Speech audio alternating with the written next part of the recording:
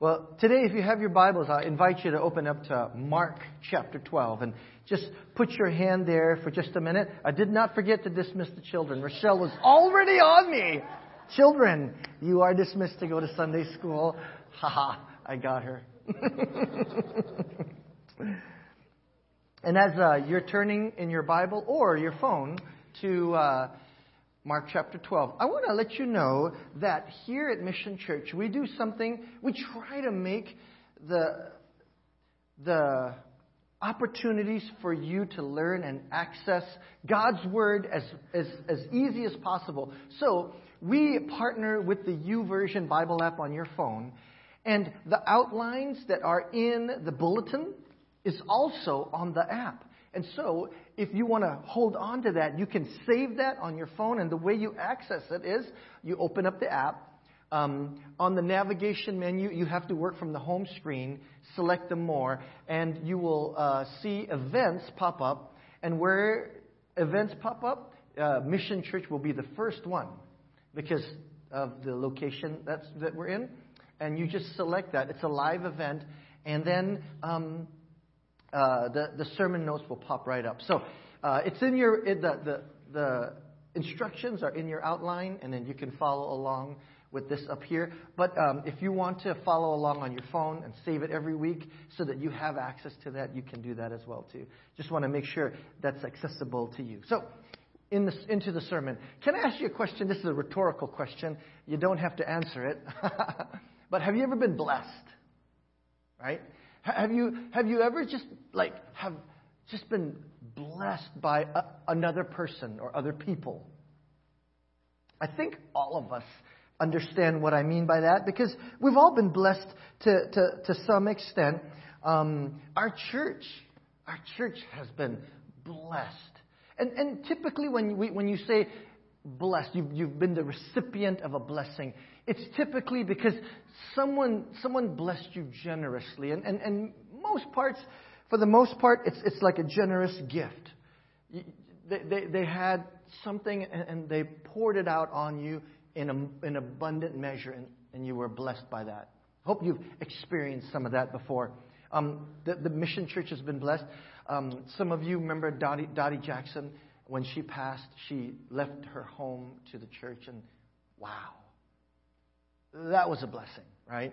And we're so grateful for that. Earlier, Eric said that we were given backpacks to share with our community. We're going to bless Carson Elementary, and we're going to bless Foster Elementary with backpacks filled with all the stuff that you bring to stuff them in there. And that's a generous gift that we received. We got over 250 backpacks to give away. And we're going to share it with other churches in San Diego so they can be a blessing. But we're going to, it's a blessing. We receive so much. We can give so much. But blessings don't just come in monetary or gifts that way. Sometimes blessings come in help, right? 2 weeks ago, the Central California Church of the Nazarene had their youth camp here at Point Loma. And my buddy who's a youth pastor said, Gordon, we got 140 kids. We want them to do a project. Is there any projects that you know of? So I reached out to Pastor Robert, and we sent 20 kids over to Lakeside to help them. We reached out to Carson Elementary, where Lucille is the principal, and we sent 20 kids to do painting over there. And we kept 40 kids here. And the 40 kids that were here trimmed the hedges. They helped us unpack all of our storage and then repack it nicely. And we got rid of a ton of stuff. And they were such a blessing to us. The generous help that they gave was such a blessing. And so there's another blessing. And then you've ever been blessed in that you were in need, like really, really in need, and someone helped to meet that need? That sometimes is a huge blessing.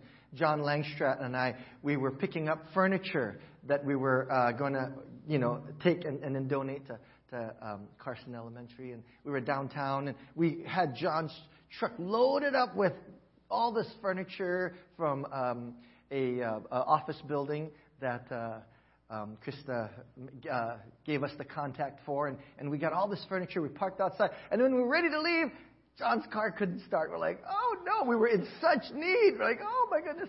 So we got on the phone. We kept calling people, try to get help. And thankfully, John's son, DJ, just worked 2 blocks around the corner. He was able to reach DJ. DJ rolled up in his car. We got the jumper cables all on. The car started quickly, and we were off. But we were so blessed that when we needed help, help was there. Right? So I think you understand we've all been blessed in some form or another because we've been the recipient of generosity, of either someone giving things to us, helping us in a time of need. This church, our church, have been blessed so much. I ask you this question because I wanted to share a time with you when Jesus was blessed. When Jesus was blessed. Like we understand what blessing is. We've been the recipient of blessing. There was a time that Jesus was blessed, and I want to share that time with you. So if you have your Bibles, open up to Mark chapter 12. At the end of that chapter, you see the story of the widow's offering. And some of you may be familiar with that story. I'm going to just read that passage of Scripture for you. It's Mark chapter 12, verses 41 to 44, and hear the word of the Lord. Jesus sat down opposite the place where the offerings were put and watched the crowd putting their money into the temple treasury. Many rich people threw in large amounts. But a poor widow came and put in 2 very small copper coins, worth only a few cents. Calling his disciples to him, Jesus said, "Truly, I tell you, this poor widow has put more into the treasury than all the others. They all gave out of their wealth, but she, out of her poverty, put in everything, all she had to live on." This is the reading of God's Word for us today. Looking at this passage of Scripture right here in Mark chapter 12, I share this because we're continuing our sermon series on our oikonomia, our stewardship. And what I want you to do is look at the passage that we just read from Mark chapter 12. And standing alone, just looking at this passage alone, what's the message? What do you see there? When I read it just as it is, the message that comes to me is this. Jesus notices when we give, right? Especially when we give sacrificially. Just when you just read the verses that I read for you, he sees this woman, this widow, poor widow. She only had 2 copper coins to give, and she gave it all. This sacrificial giving is what Jesus notices, and he highlights that, right? So, the easy message to preach is, we're called to be just like the widow as we give to support the church, right? Give sacrificially. Give all that you have. And then I say, amen, and this is the end of the service, and we all hear a message and see this passage and go, oh, we have to give like this woman. But what if I told you that is not the conclusion we come to when we read this passage of Scripture? Can I get an amen? That shouldn't be the conclusion of what we read here, because there is so much to this story. Did you notice that at the end of this passage of Scripture, Jesus does not tell us to be like this woman? There's no instruction that Jesus gives to us to say, you see this widow who put in everything that she had? You should do that as well. It's not in there. It's not in there. And so, there's a bigger picture that we need to see. And I would like for us to see Scripture in this way, to look at the context of how this story unfolds. And that's why my sermon today is called The Context of Generosity. Okay? And so you have your Bibles open to Mark chapter 12, because we're going to look at the context. We're not just going to look at this one passage of Scripture that might easily say, Jesus notices what you give and gives sacrificially because that's the example that was given to us. That's not what I hope you come away with, because that's not what I got. If we look at the big picture, we find the greater context. And let's find out what Jesus is really saying to us here. In Mark chapter 12, Jesus, the context is that he is in Jerusalem. And he's about 3 days in from when he arrived in the triumphal entry into Jerusalem for his very last time. Okay, so there's the context. Jesus already knows what's going to happen. This is the last week of his life. It's 3 days until Jesus is betrayed. Jesus is arrested. Jesus is beaten. Jesus is crucified, and he dies. So he's in this window of time where this is the last hours or the last days of his life. And if you were given only a finite, like you knew exactly what was going to happen at the end of the week and then it was done, what would you do? We know what Jesus did because it's recorded in the Word of God. Jesus goes to the temple. He goes to the temple and Jesus begins to teach for the last time the most important things that he has to share with the people there and his disciples. This is the last week of his life. What am I going to do? I need to share the most important things now. And this is it. And then he begins to teach. And this is what we find in Mark chapter 12. So in Mark chapter 12, Jesus begins with the parable of the tenants. If you have your Bibles open or your Bible app open, it says the parable of the tenants. And the parable of the tenants is a prophetic word of Jesus' own life and death. There is a landowner. He purchases his land and buys a wine press, and he gets the vineyard ready, and then he hires tenants to come and work it. And when harvest time comes, the tenants decide to keep everything for themselves. This parable of the tenants is a lesson against greed.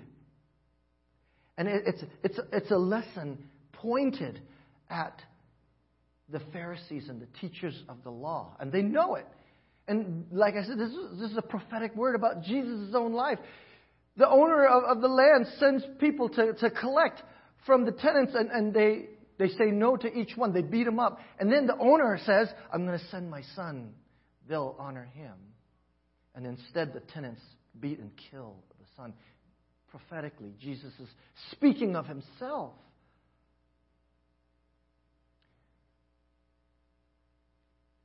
And the Pharisees listening to this knew that those tenants that Jesus was speaking against, he was talking about them. Right? And as a result, the Pharisees, the teachers of the law, they're upset at Jesus now. They've already been mad at Jesus. Now they really want to get him. So they said, you know what? We've got to think of a way to get rid of this guy. And so as you read in Mark chapter 12, over and over again, they send Pharisees, they send people to butter Jesus up. They try to trick him, right? They try to trap him at his words. Because if they can trap Jesus, they can get rid of him. That's what they wanted to do. Let's get rid of Jesus. So they send people in and they try to trap Jesus at his words. And so as you read down in Mark chapter 12, they send some people in and they say, you are so wise. You don't show any partiality. Can you tell us, is it right to pay taxes to Caesar or not? Right? It's there in your Bible. You see it right there. Knowing that if Jesus says, no way, we shouldn't pay taxes to Caesar, that the Roman guards would arrest him and take him away. If Jesus said, you know what, that's the law, we need to pay taxes to Caesar, Every Jewish person in there would abandon Jesus because they were not interested at all in paying taxes to Caesar. So the Pharisees thought, we got him. If he says yes, the Jews will leave. If he says no, he'll get arrested by the Romans. And everything that we want to get rid of Jesus is there. And you see how Jesus responds in Mark chapter 12, verses 15 to 17. He calls them out. He says, why are you trying to trap me? He asked. Bring me a denarius and let me take a look at it. They brought the coin and asked him, whose image is this? And whose inscription? Caesar's, they replied. Then Jesus said to them, give back to Caesar what is Caesar's, and to God, back to God. To God what is God's. And they were astounded. Wow, this guy, he got us, right?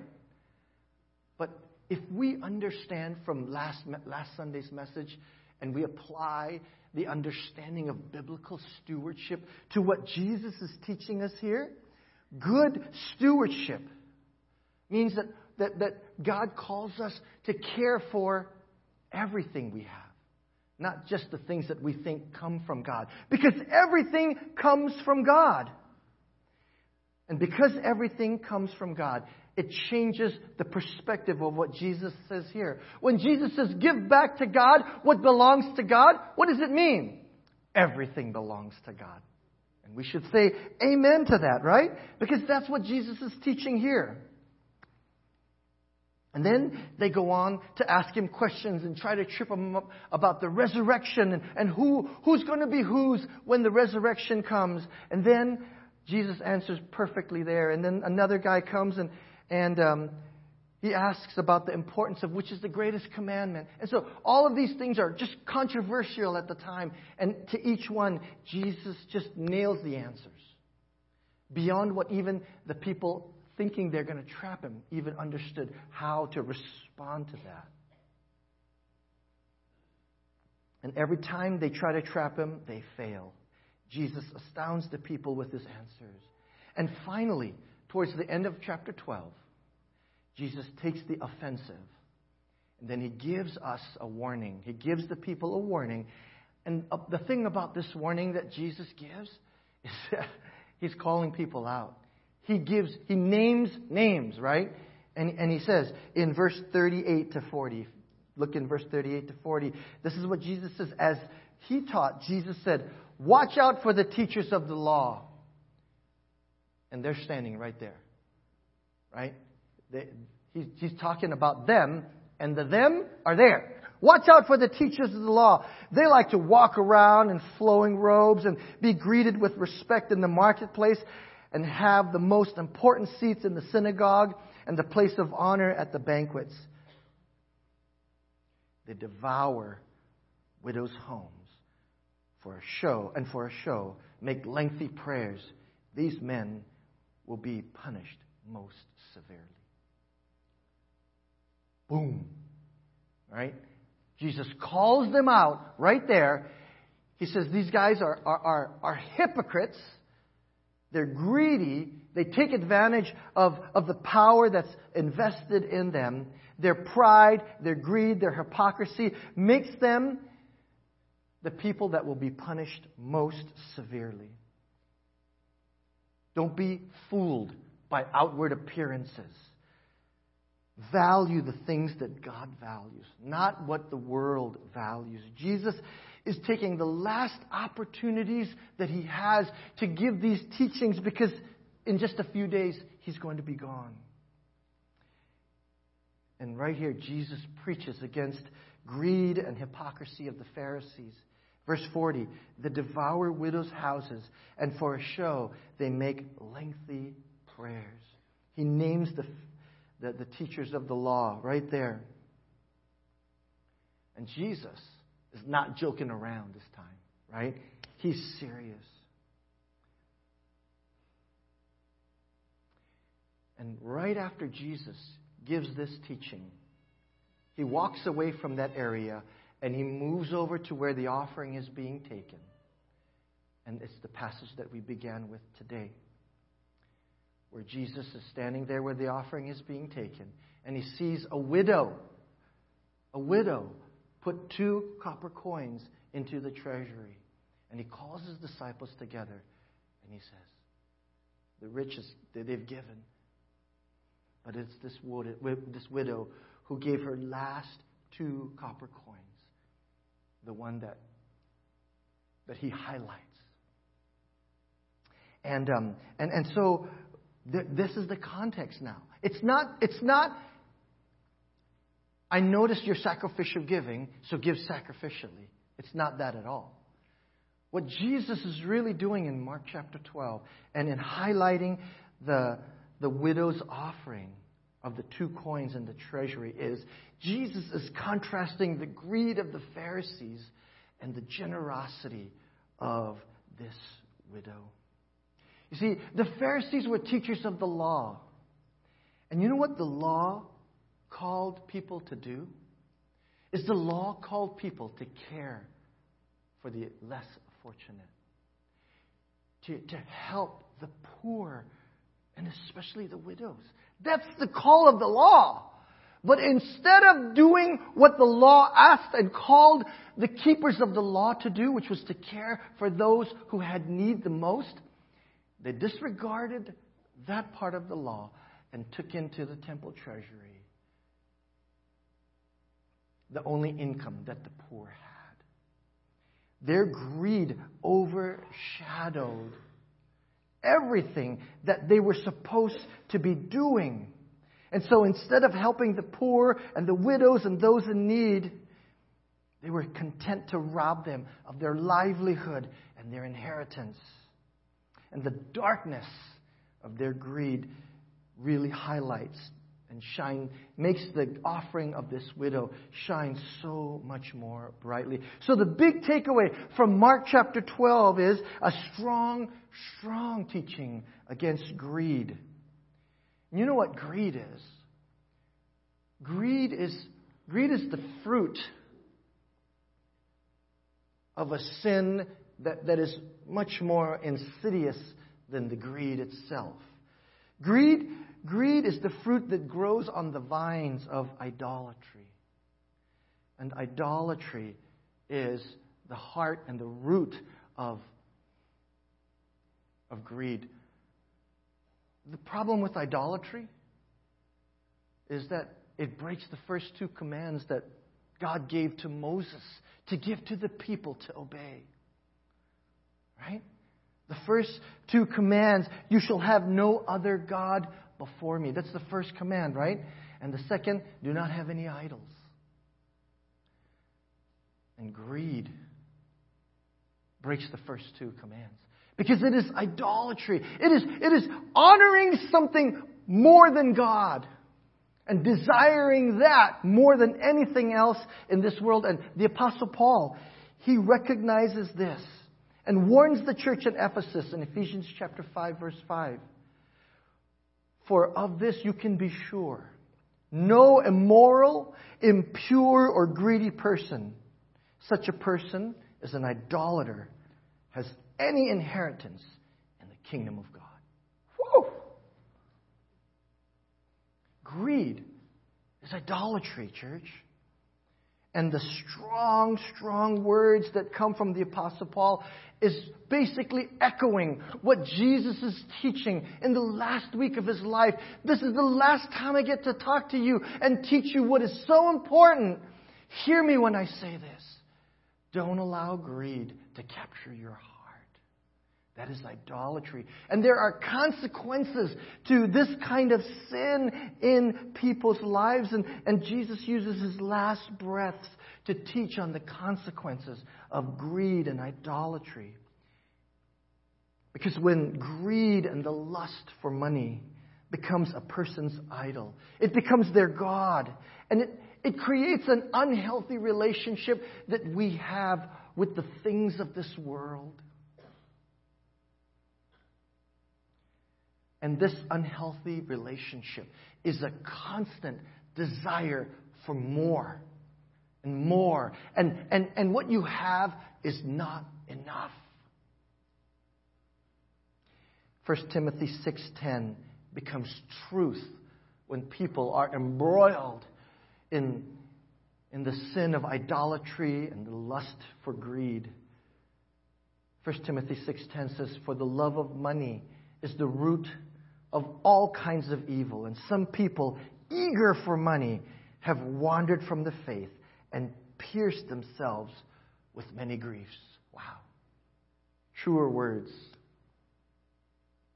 I was going to say truer words have never been spoken, but they've been spoken. But this is truth right here, right? Because instead of serving Jesus, all their effort goes to serving the lust for more money, more whatever it is that becomes your idol, and you become greedy for it. When I was just leaving Hawaii for the first time, I was 20 years old. And I was at Honolulu First Church of the Nazarene. And the church prayed for me before I left. I remember that. They asked me to come to the altar.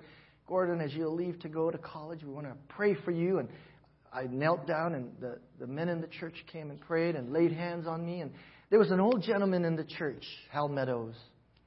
He was kind of like my spiritual mentor. And he said something to me I still remember to this day while I was there at the altar. Because I was a business major. "What are you going to study?" "I study business administration." And he says, "Gordon, listen. Don't let money ever become more important than God." And this is what he said to me. "Be a lord over your money. Because if you're not a lord over your money, it will lord over you. And you don't want that." And I didn't understand what he was talking at the time. I didn't understand what he meant. But what he was saying was, if you're not careful to make sure that the money that you have serves you, if you're not careful, then you will become a servant to it. And you never, ever want that to happen in your life. And I get it now. I get it. I understand what it means when Jesus is calling out the greed and the hypocrisy of those who were supposed to obey the law and keep the law and care for those in need, and instead exploits them for their own need. That's the great sin that Jesus was fighting against. And this kind of problem, this greed issue, it's a problem for all people. The striving for more money impacts the rich as it does the poor. We were gathering for prayer this morning at 8 a.m. And John here drove by the same billboard I drive by, come into church, and there's the Powerball and the Mega Millions. And did you see what the Mega Millions is going for now? $1.5 billion. Billion. And he said, "Pastor, we should be praying that somebody in the church wins that."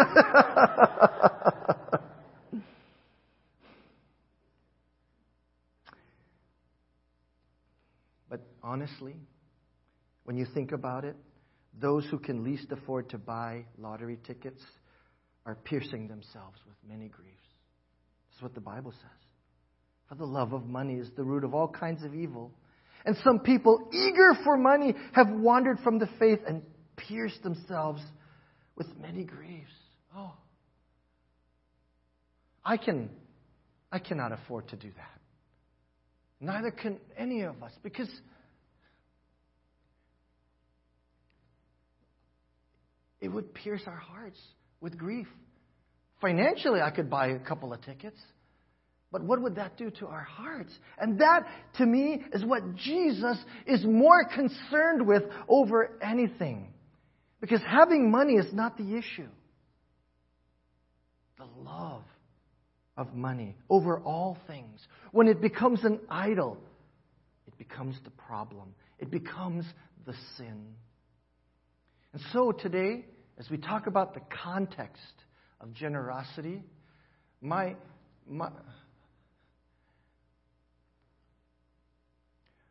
message to you about this whole context is that it all comes under the context of relationships. Generosity is about relationships. It's about our relationship with God, our relationship with things, money, things of this world, whatever it is that can become an idol, and it's our relationship with each other. And it all comes together and plays a part.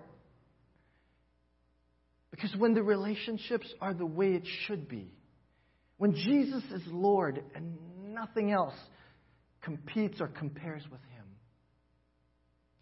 when we seek first His kingdom and His righteousness, and when our relationship with our things, our money, or whatever it is, when that's in the right place, when it serves us instead of us serving it,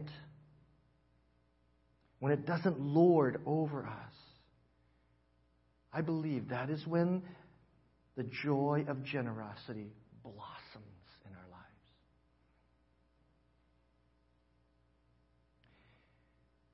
And when the joy of generosity blossoms in our lives, that first question I asked you, have you ever been blessed before? Is not so much about what we receive. The greatest joy is what God has given us to give away. That's the context of generosity.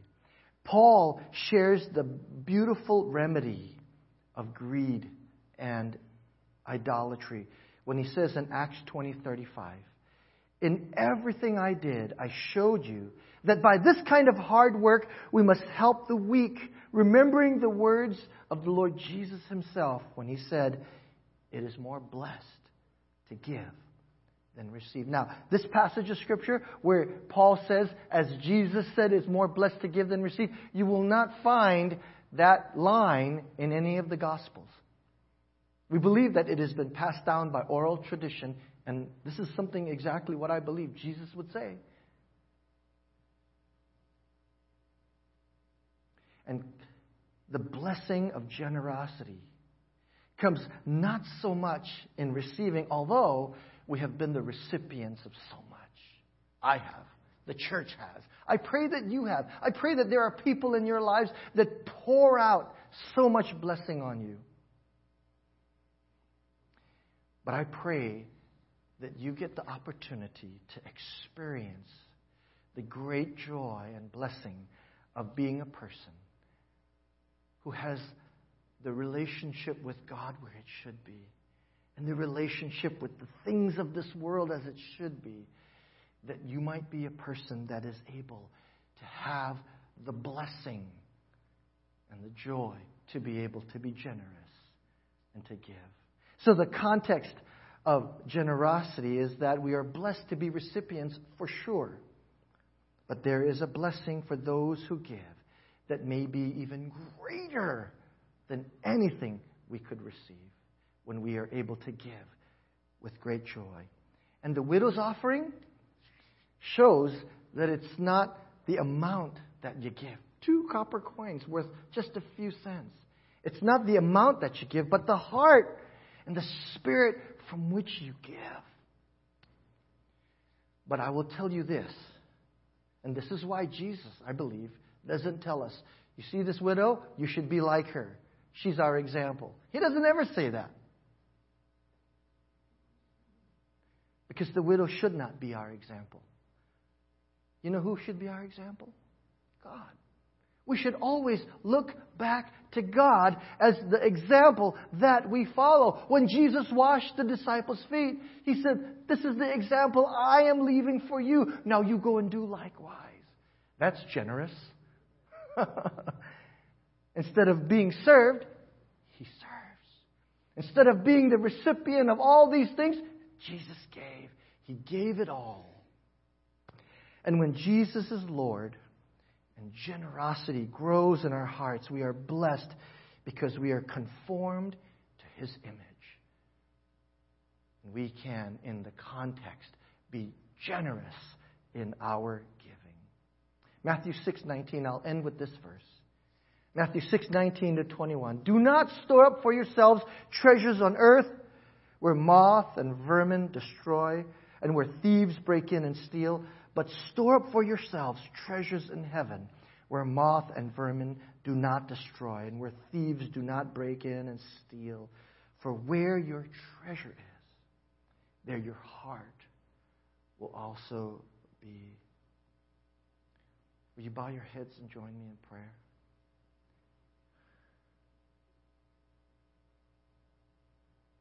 Jesus, will you be our treasure? Will you be our treasure so that our hearts will be where you are? Will you be our example, dear Lord, so that we can see how to be generous?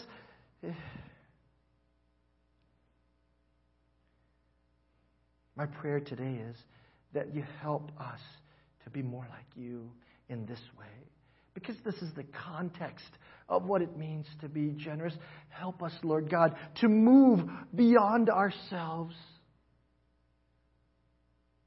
Because in and of ourselves, Lord, it's so easy to seek to fulfill the needs that we have for ourselves. Lord, move us so that our stewardship would be honoring to you, because everything has come from you. All that we have, Lord God, is yours. Give us a generous heart today, we pray, in Jesus' name. And all of God's people said, amen.